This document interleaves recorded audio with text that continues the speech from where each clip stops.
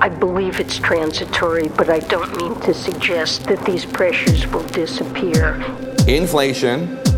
We currently face macroeconomic challenges, including unacceptable levels of inflation. And those rising gas prices, along with inflation, are making it harder for families to make ends meet. Since August of last year, we've raised our prices 35%, and that is inflation.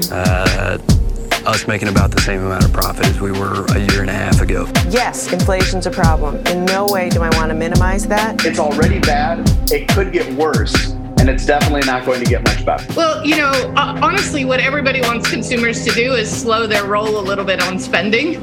Where we look at today in a much stronger economic situation where we can actually deal with inflation head on. Fundamentally, what we have here is a robust economic recovery. And I think that's in large part due to the president's leadership. Inflation. I think the market's looking at interest rates and potentially more inflation. The economy is in a better place than it has been historically. And so we feel here at this administration, and other experts as well, is that we feel that we are in a good position to take on inflation.